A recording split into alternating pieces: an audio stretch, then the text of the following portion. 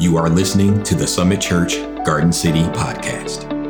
Our vision is to treasure Christ above all else and live for more.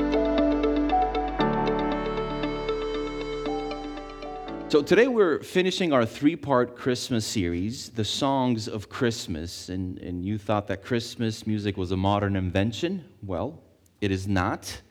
They have been around since the very first Christmas, actually. And so today we're looking at Zechariah's Christmas song from Luke chapter 1, verses 67 to 79. I know originally I said Matthew, but I switched. And I'll let you know why a little bit later. It's an interesting passage, nevertheless, to land on right on Christmas Eve. You usually want to read through the nativity story, and we kind of have, on Christmas Eve or Christmas Day, but I'm not going to do that. But don't worry about it. Everything will work out. I promise. You may or may not know, but in the first two chapters of the Gospel of Luke, the Gospel that we're in today, you have the nativity story, but it's combined with another one. It's combined with another birth story, and it's the story of John. I like to say the baptizer, not the Baptist. He wasn't Baptist. He was just, the baptizer. Anyways, and this is the most detailed account that we have of both here in the Gospel of Luke, the birth of the Lord Jesus and the birth of John the Baptist or the baptizer. That's what I want to focus on this morning. So would you please open up your Bibles to Luke 1, and I'm just going to set up this beautiful and powerful prophecy or song as you get to Luke chapter 1, and we're going to read it in just a second. Now, it really begins with an announcement. If you're familiar with the story, that's great. If not, that's totally fine.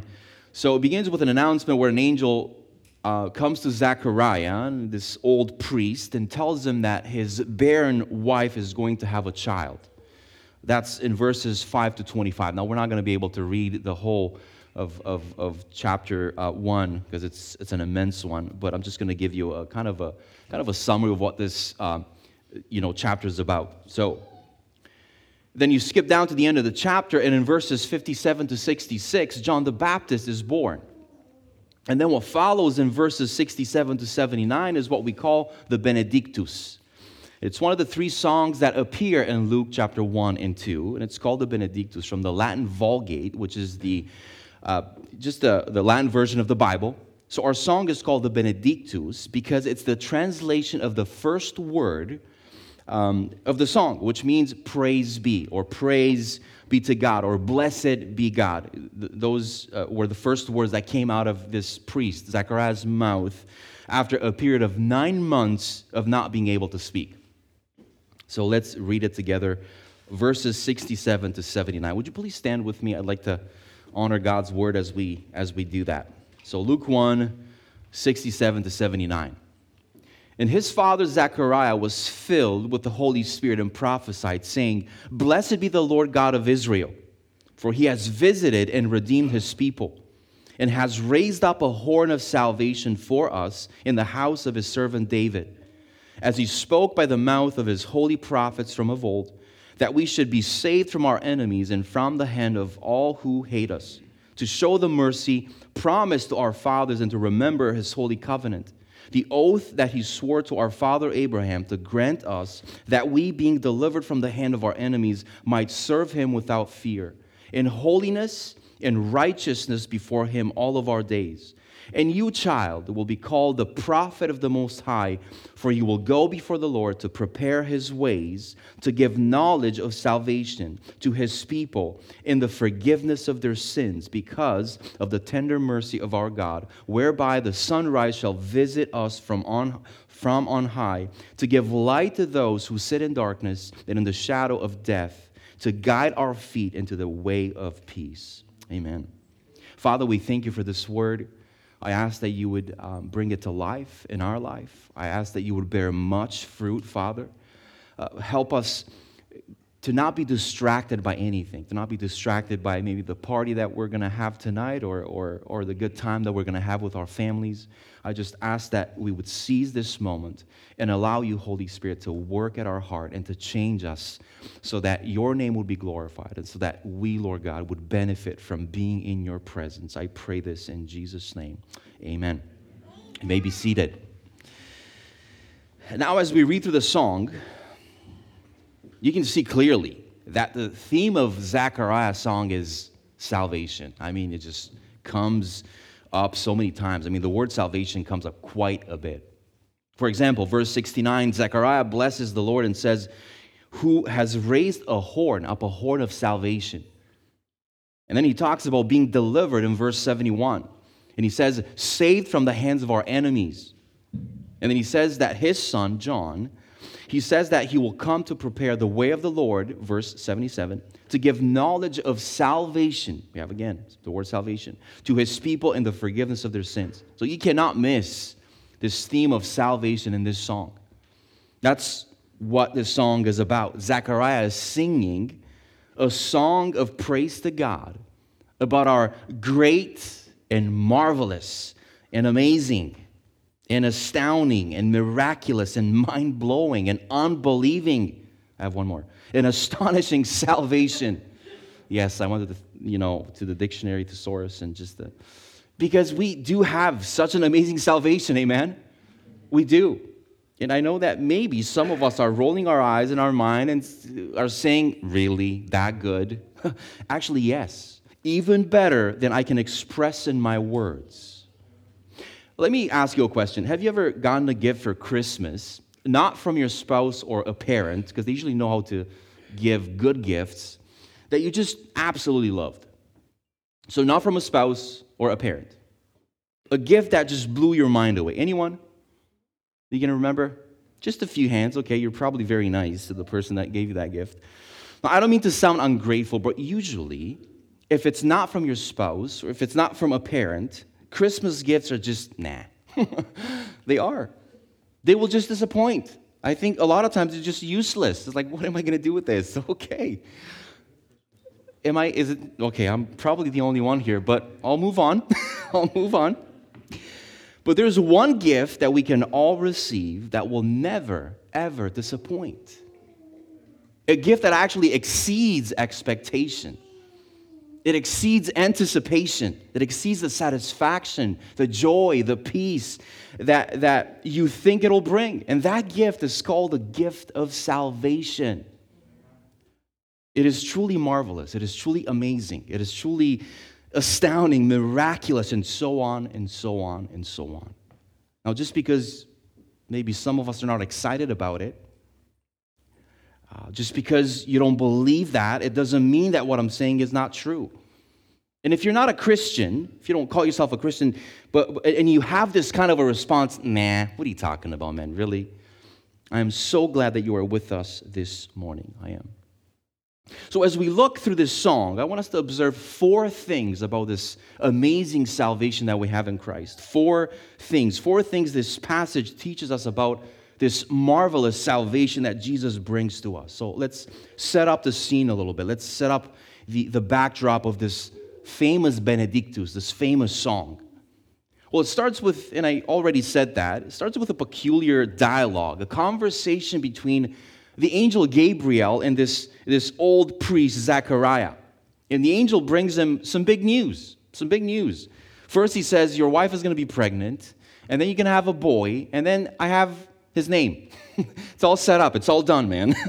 Like, just imagine that. Like, this is amazing. This is amazing. Now, just so you know, every good and faithful priest, and there were thousands at that time in Israel, thousands of people, of priests, just like Zechariah. So every good and faithful priest was praying constantly, especially if you were chosen to serve at the temple, burning incense like Zechariah was in that instance. You would pray for the long-awaited Messiah to come. That was your prayer. Everyone knew that. That's what you're praying for. That's what your focus was. But also we find out that Zechariah had a pretty big personal prayer request on the side. We find out that they have no children.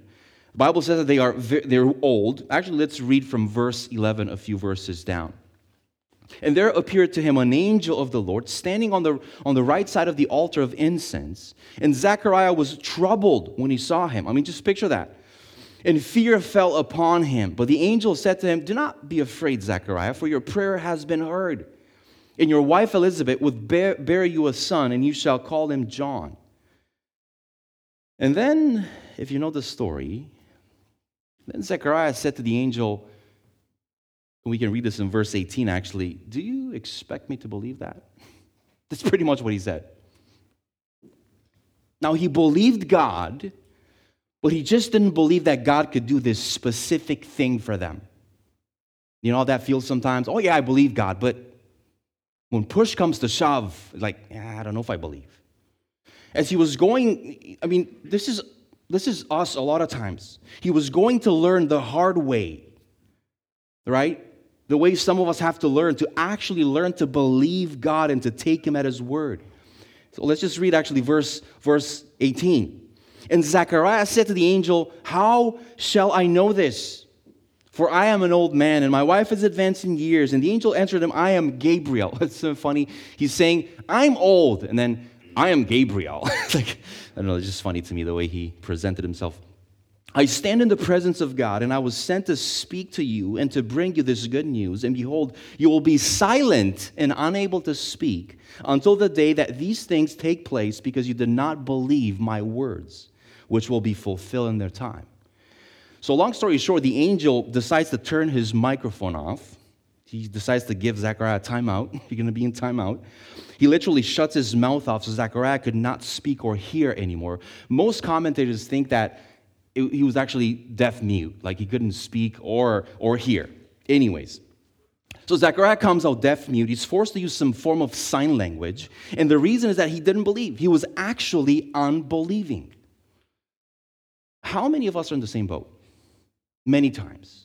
Like Zechariah, you are ready and prepared and faithful to exercise your responsibilities at the temple, to fulfill your duties so faithfully, and yet when push comes to shove, you actually do not believe. We come to church Sunday after Sunday, we read our Bibles, we pray, but when push comes to shove, I don't believe you, God. It's a scary and sobering thought, isn't it? It is. Now think about it. He had 9 months to think about what he would say when he got the chance to speak again. Imagine 9 months of silence. What would you think? What would you say after 9 months? And what I want us to notice is that he doesn't just say anything when he gets his voice back. He doesn't. Notice that he was filled with the Holy Spirit. Verse 67. You see, what he was about to say was divine revelation. It was the unfolding of the promises of God. It wasn't just anything. It was this glorious announcement of this marvelous and astounding and astonishing and miraculous, mind-blowing salvation of the Lord through the Messiah, Jesus Christ. And I want us to notice this glorious prophecy and announcement was going to come out through the lips of sometimes unbelieving servants of God, like you and me and like Zechariah. How gracious and loving of God to continue to use us in spite of our unfaithfulness so many times, in our moments of unbelief, in our moments of spasmodic belief like Zechariah. He's gracious to use us, isn't he? So Zechariah had 9 months of silence to think and to ponder and to pray and to read his Bible, right? 9 months. Now his silence may have been a divine rebuke, if I may use that, a divine lecture. I used to hate lectures as a little kid, like just beat me, you know. It was a divine lecture for his unbelief, but please listen to what I'm about to say. God always turns his rebukes into rewards if we press in and trust him for those who allow him to break them. Now, it could be that many of us suffer from past, like scars of past sins, from past bad decisions that got us into places of desperation and pain and suffering. But if we press on and trust God, even in our brokenness, even in our tough situations, he will certainly turn those scars and those marks of sin into memorials of grace. That's what God's word says. Romans 5:20 says that when sin increased, grace abounded all the more. So if that's your situation, if that's my situation, lean into that promise. It's really beautiful. Now, I cannot pass over this experience of Zechariah. I cannot without making an application for us today. Silence, solitude, it's got to speak to us today.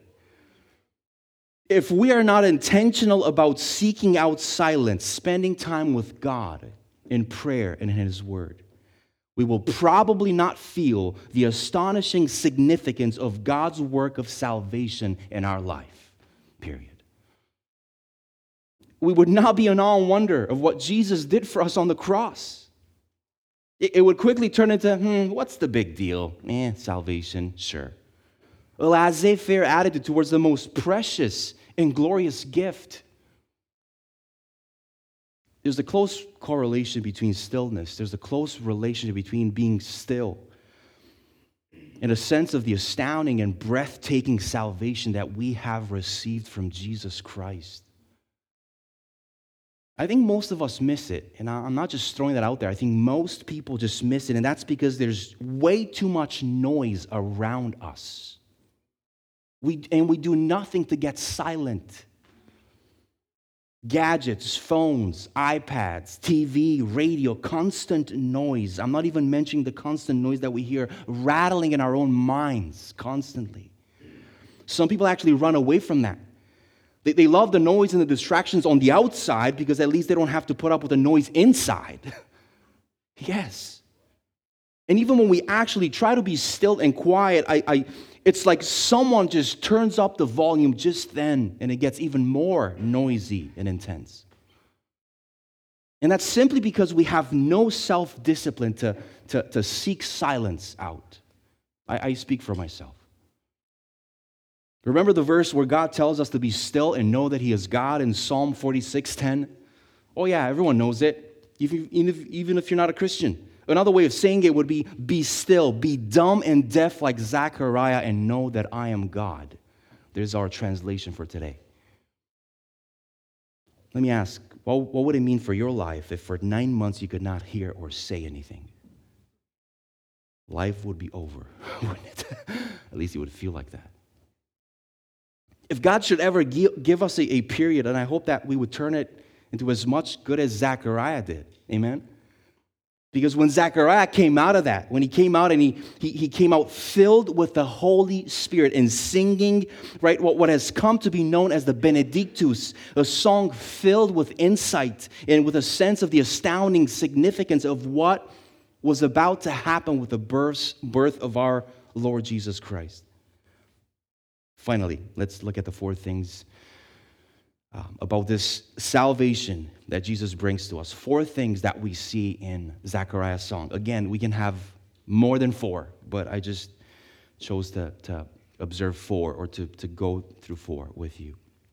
And the first one is this: salvation always involves a divine visitation. Salvation always involves a divine visitation. Salvation always involves God coming to men. It's never the other way around. God coming to human beings. And we see this in verse 68. It says, "Blessed be the Lord God of Israel, for He has visited and redeemed His people." It's right there. God has visited His people. Of course, Zechariah says this in the past tense, even though the Lord Jesus has yet to be born. But I think he's reflecting on what he himself has already experienced with the angel and the message from God. We already kind of looked at this, but again, this is an amazing thing. Zechariah has a conversation with an angel, Angel Gabriel, out of all angels, and he immediately feels fear. It's because it was a supernatural occurrence. These were not like an everyday type of thing. Now, angels did not appear to people every day. No. Even in the Bible, there are only a handful of appearances of angels. There aren't many, and they're usually right around great big moments in redemptive history, kind of like, the preceding of Jesus' birth. In fact, you have to remember this. We have to remember this, that God had been silent for 400 years. That's 4 centuries. That's longer than our country has been a country. Longer than that. Just picture that. For 400 years, God had not spoken since the prophet Malachi. God had been silent. Now, here are the people of God. They're waiting for a word of God, right? They're waiting for the Messiah. They're waiting for the fulfillment of the promises of God. Now, even though they're in their own land, right? They're back home. They are under the rule of the pagan Romans. We know this. And in a way, they really felt that they were still living in exile from God because God had not yet answered, had not yet fulfilled the promises of the Messiah. This was the national scene, But also the personal scene is Zechariah and Elizabeth, and she's barren. They can't have kids. That's their predicament. That's their situation they are in. And it's into that situation that God sends a message. This is very important. Church, this is always how God works. God works in the midst of the worst possible human situation. And he visits his people. He visits the human scene. I love what Martin Lloyd-Jones, just the way he put it. He said, men's limit, men's extremity is God's opportunity. Men's limit, men's extremity is God's opportunity. What Zechariah needed, what the whole nation of Israel needed, what you and I need in our own lives is a supernatural, divine visit, divine visitation. That's all we need. And by the way, that happened in a big, big way, historically. That happened in the advent of Jesus Christ and the coming of Jesus Christ, the incarnation, which is all about, of course, Jesus, who is Emmanuel, God with us. It happened already historically. And that's what we're celebrating today, amen? That's what we should be celebrating every single day. But listen, even in our personal lives, salvation takes place when there's a divine visitation. Historically, again, it happens through the gift of the Son, Jesus Christ, which happened again in the incarnation of Christ. But personally and existentially and experientially, it has to happen in your own life through the gift of the Holy Spirit. Amen? As God sends His Spirit into our hearts, and as He regenerates us and brings us to a new life in Him, has that visitation happen in your life? Did the Holy Spirit make the incarnation of Jesus, the coming of Jesus in the world, personal in your life? Or is it just a historical event for you and not a life-altering one? Where now you're a new creation, where now Jesus lives inside of you through the person of the Holy Spirit, and now you have a relationship with the God of the universe? Friends, just as Zechariah and Elizabeth were literally barren, so you and I are barren spiritually. Until God comes and visits us in a personal, tangible way. And it's not so much man reaching up to God. No. It's actually God reaching down to men. That's what a gift is. You don't work for it, you just receive it. Amen? It's God coming and doing a new work in your life and in my life, but in a personal, tangible, life-altering way. Charles Wesley, he was a preacher and a composer, captured this so well in one of the verses of his Christmas hymn, Hark the Herald Angels Sing. You ever heard this verse? It's actually a fourth one, I think, in the song. It's just amazing how much gospel gets across our airways, but not too many people pick it up. And it says, and I quote, "Come, desire of nations." Check this out. "Come, fix in us thy humble home." I love that. And then he says, "Rise the woman's conquering seed, brazen us the serpent's head." There's like so much theology in that. And then he goes, "Adam's likeness now efface, stamp thine image in its place. Final Adam from above, reinstate us in thy love." How powerful is that? This is a sermon. This is what salvation is, church. Salvation is all about Christ through the Spirit fixing His humble home in our hearts. It's about Him conquering. It's about Him bruising the serpent's head. This is going back all the way to Genesis 3.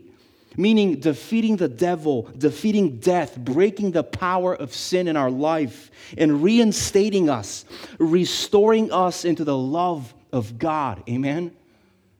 It's a big salvation. It is a marvelous salvation that we should rejoice over. But with all due respect, until that happens in you, until you have experienced a divine visitation through the Holy Spirit regenerating your heart, bringing you from death to life, bringing you into the love of God, you're simply not a Christian. You are not saved, no matter how many Christmas services you attend. Salvation is always about a divine visitation. It was true historically, and it's true personally. The second truth I want us to notice here about this marvelous salvation in our song is that, so number 2, salvation is accomplished through the display of God's mighty power. So again, salvation is a divine visitation in which God displays His mighty, His colossal, His immense power. Again, look at the text, verses 68 to 69. Let me read it for us. Blessed be the Lord God of Israel, for He has visited and redeemed His people, and has raised up a horn of salvation for us in the house of His servant David. Have you ever read that and wondered, what is a horn of salvation? Is this a trumpet? Is this a French horn? What kind of a horn is this? What kind of an instrument is this? Now, just in case you were wondering, it's not talking about any musical instrument at all. The ancient world was an agricultural society, right? It was an agrarian society and culture. They were very familiar with animals, much more than we are today, right? And a horn of salvation was a reference to a horn of an animal. Craig Keener says this, and I quote, because a horn could give an animal the victory in battle, it indicated strength and power. Now, you might think about a ram who's getting ready to charge. Not sure if about you, but I do not want to find out and experience the brute force of a ram when he shakes his head at me, right? And he's ready to just charge full force and just plow through me like a rag. Don't want to experience that. I've seen it on TV many times. So the horn was a symbol of strength and a symbol of power. That's what it was. So this is language that you often find in the Old Testament. For example, in the Psalms, Psalm 18:2 specifically, David is praying, and he just piles up metaphor on top of metaphor that all speak about the strength and the power of God. And he says, the Lord is my rock and my fortress and my deliverer, my God, my rock in whom I take refuge, my shield, the horn of my salvation. There you have it, my stronghold. David is talking about the power of God that is to come when Messiah, when Jesus steps into the world. Now again, Zechariah had personally seen and experienced the power of God through the voice of the angel, the message from God, right? He experienced it personally.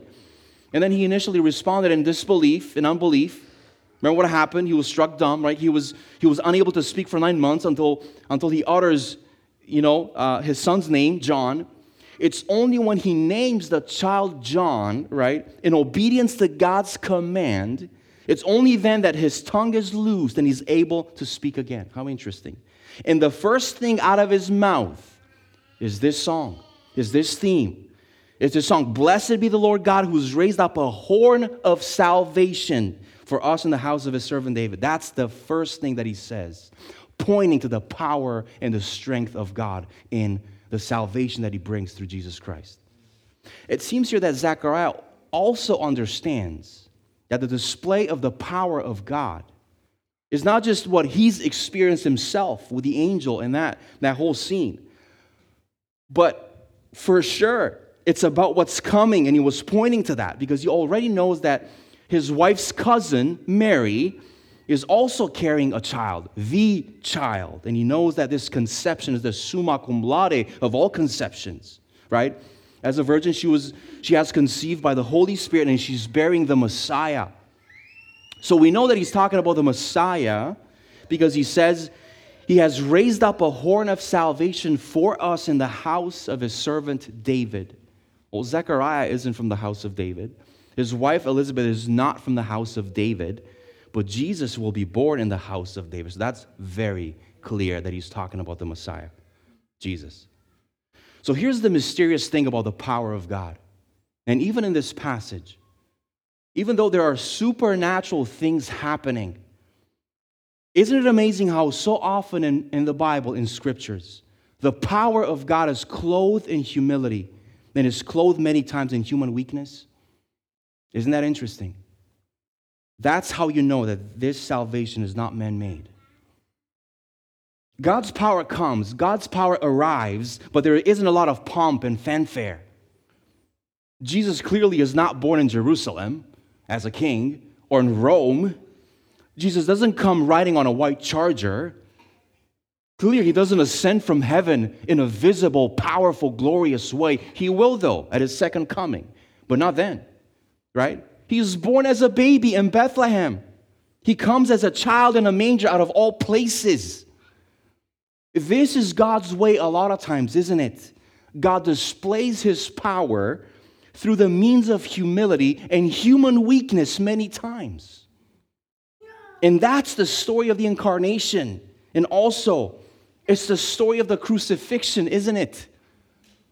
Where God's greatest demonstration of power in all the history of redemption, in all the history of the world, is in the cross. Where Jesus, the God-man, dies in humility, in seeming weakness for our sins.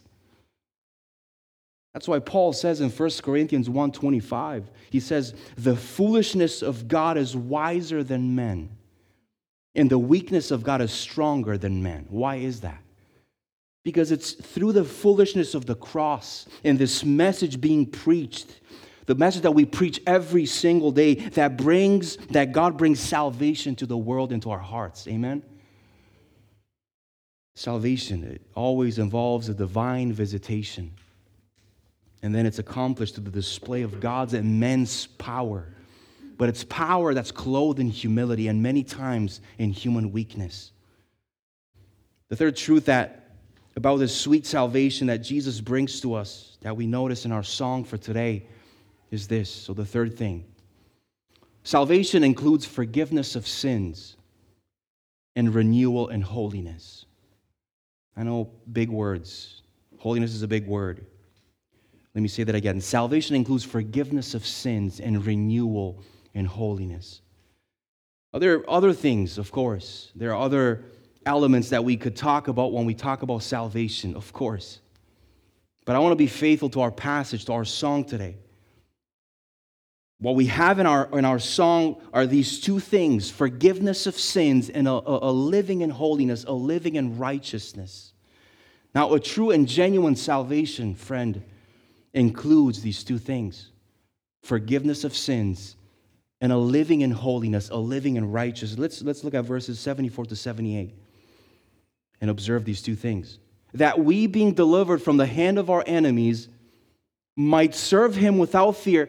Did you catch that? There's a purpose to our salvation. There's a purpose. That we might serve him without fear in holiness and righteousness before him all of our days. How beautiful. And you, child, now he's speaking directly to his son, John the Baptist. And you, child, will be called the prophet of the Most High, for you will go before the Lord to prepare his ways, to give knowledge of salvation to his people in the forgiveness of their sins because of the tender mercy of our God. So, there's a lot that's said right there, of course. But just notice these two things. These two things are emphasized by Zechariah, namely that we are saved in order to serve God in holiness and in righteousness. So there's the purpose of our saving, just in case you're wondering, why did God save me? Well, there you have it. And second, that John the Baptist's role in preparing the way of the Lord is to give the knowledge of salvation, and here we go, in the forgiveness of sins. Forgiveness and holiness. Forgiveness and righteousness. Forgiveness and sanctification. There's so many substitutes. There's so many different words that we can use. These are the two parts of salvation that we find in the song. Now, you remember that John's role was the forerunner of the Messiah, right? He was really the last of the Old Testament prophets. He came like, he was the one who came like Elijah, fulfilling the prophecies in Malachi 4, which are also referenced here in our chapter, Luke 1. Now, he comes doing what? Well, he comes preaching repentance for the forgiveness of sins. That's what he was doing. That's what John came to do, to preach repentance for the forgiveness of sins. He's calling people to repent. He's calling people to get baptized. And he's pointing them to the Lamb of God who will take away the sins of the world. Repentance and forgiveness, they always go together. Because repentance is a change of mind, metanoia, a change of heart. And it includes a turning away from your sin and turning to God for forgiveness. And so, again, Zechariah is saying that this glorious salvation Jesus purchased for us always includes this repentance from our sins, this turning away from our sin and towards God for our forgiveness. By the way, this turning away does not mean that you get your life in order before you come to Christ. No, I'll say that again.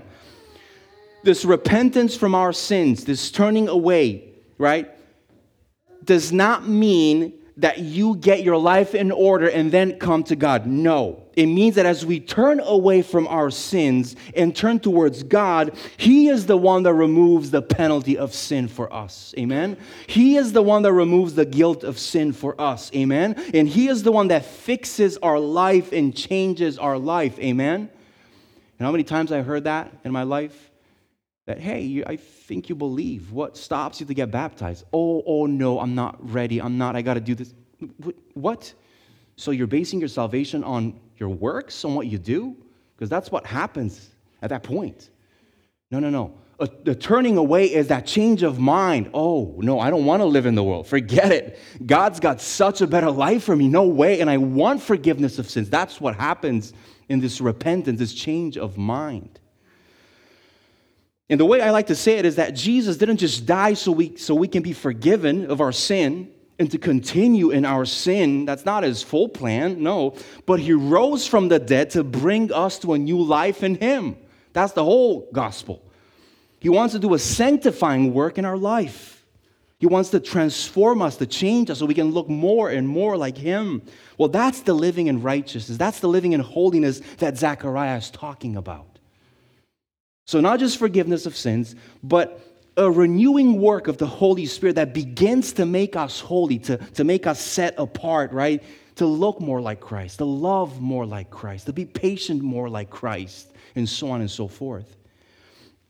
I want to say a few more words about this living in righteousness and living in holiness. Puritan Thomas Watson says it like this, and I quote, "After the fall, the affections were misplaced on wrong objects, the affections of the heart." And then he says, in sanctification, which again, that's just a biblical word for living more and more like Christ, living in holiness, living in righteousness. So in sanctification, these affections are turned into a sweet order and harmony. The grief placed on sin, the love on God, and the joy on heaven. So what he's saying basically is, when God saves us, we literally come to life in a spiritual sense. That's what happens. We are dead spiritually, and salvation means that our spirit is awakened. Our spirit comes to life. In sanctification, or living in righteousness, or living in holiness, what Zechariah is saying is the ongoing work of recalibrating the affections of our heart. That's what it is. Or recalibrating the loves of our heart to cherish what God cherishes, to love what God loves. Does that make sense? So sanctification or living in holiness is more than just saying no to sin, like white knuckling. No, I'm not going to do it. And then you do it. Sanctification or living in holiness says yes to loving God and says yes to what God loves. It's a matter of the heart. Sanctification is all about retraining our delights, retraining our loves. A pastor said it like this, and I quote, "The battle to be holy, the battle for sanctification, is a battle fought at the level of what we love, of what we cherish, of what we treasure, and of what we delight in." So what does salvation involve? What it involves having your sins forgiven, and also having your heart renewed, changed, and transformed.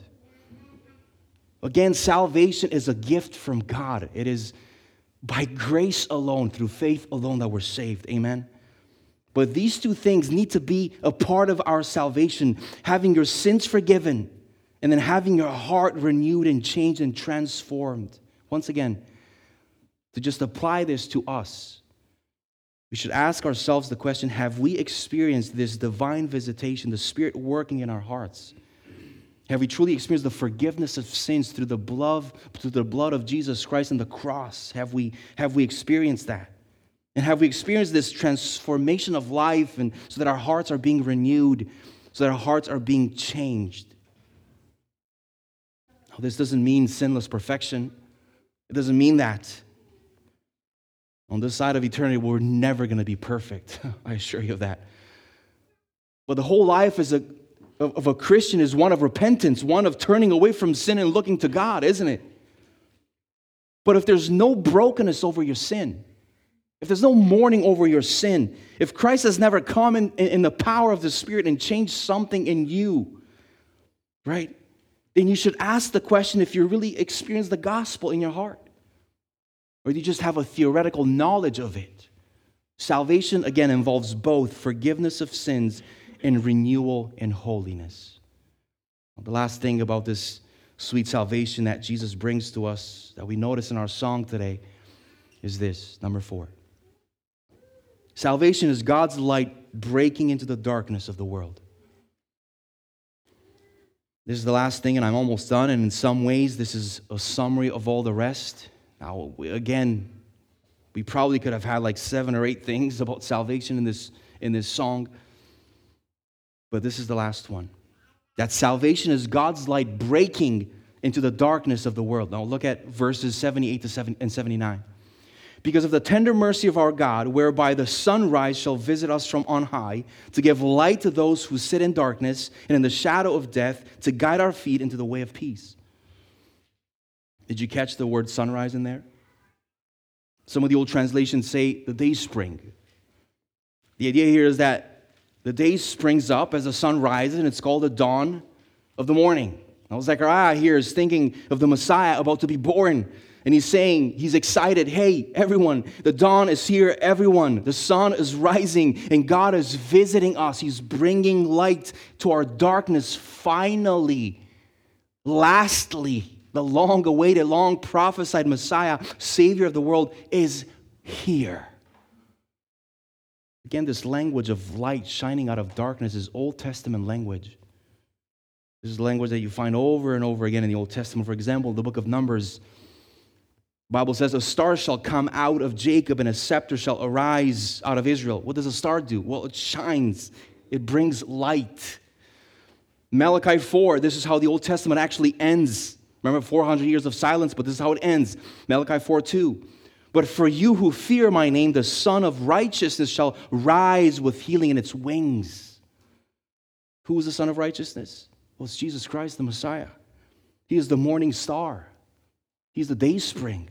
He's the sunrise. He's the light of the world. He's all of that. The question again for each one of us this morning is this: has God brought light into the darkness of your heart? That's the point. The darkness of your life, if we learned anything in the last few years living on planet Earth, is that life on earth can be very dark. Very dark. But I want to ask you personally, was there a time when you were without hope and without God in the world? Where everything was dark? Where you were hopeless and where you just kind of existed but without really living? You know what I mean?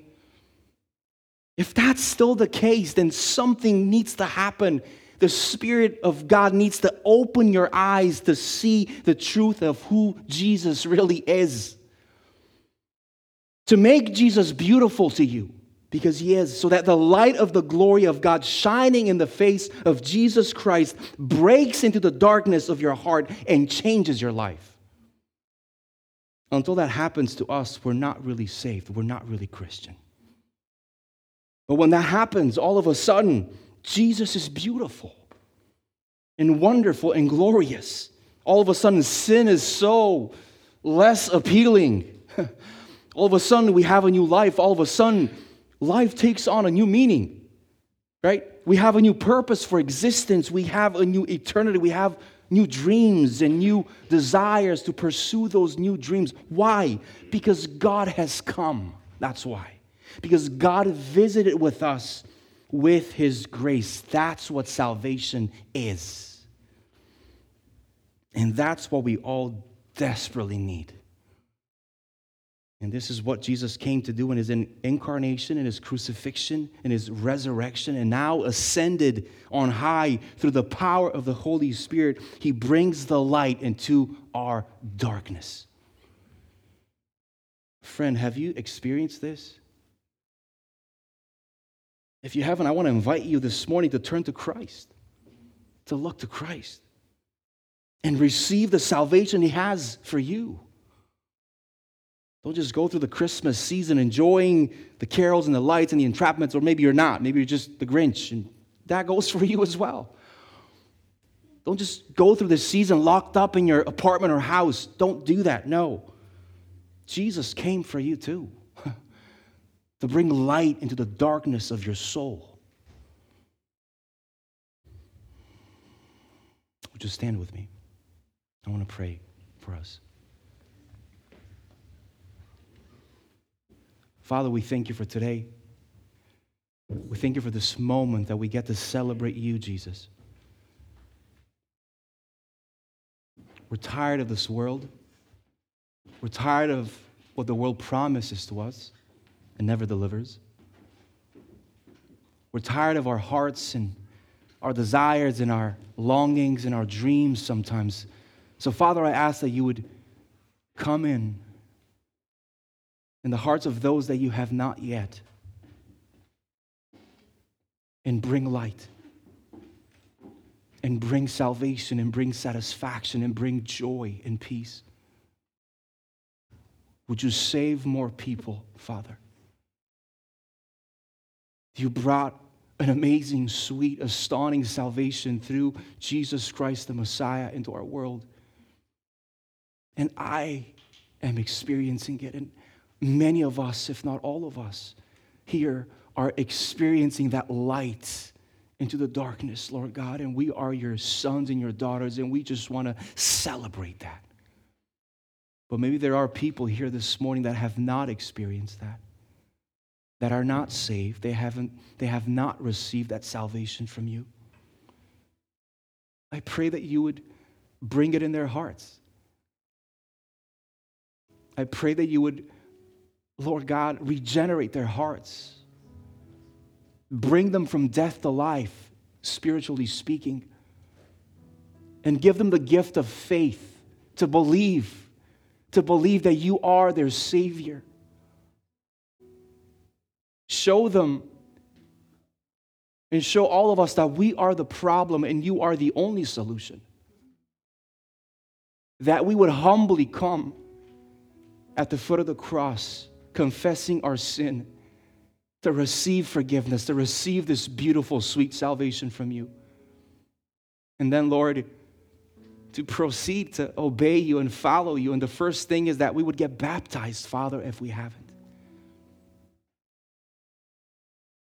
I pray for that. I pray for that for every single soul here. Thank you for the joy and the peace that you have brought in our hearts. For those that are saved but maybe tired and stressed and anxious and fearful, and just ask that in this season, Father, you would draw us in, Father, to be disciplined enough to seek the silence, to seek that time of prayer with you in silence, to shut off our phones and our gadgets and to spend some time so that we would again marvel at how great of a salvation we have in you, Jesus. Please help us to not have a laissez-faire attitude towards this beautiful and astounding salvation that you brought through Jesus. May we again be in awe and wonder of what you've done for us at the cross, Jesus. And so be humbled to take our rightful places at the foot of the cross, honoring you and worshiping you and singing to you the song of our salvation. Thank you that you are a good God. Thank you. In Jesus' name, amen. Thanks for tuning in to the Summit Church Garden City podcast. We hope this teaching has encouraged you and helps you live for more.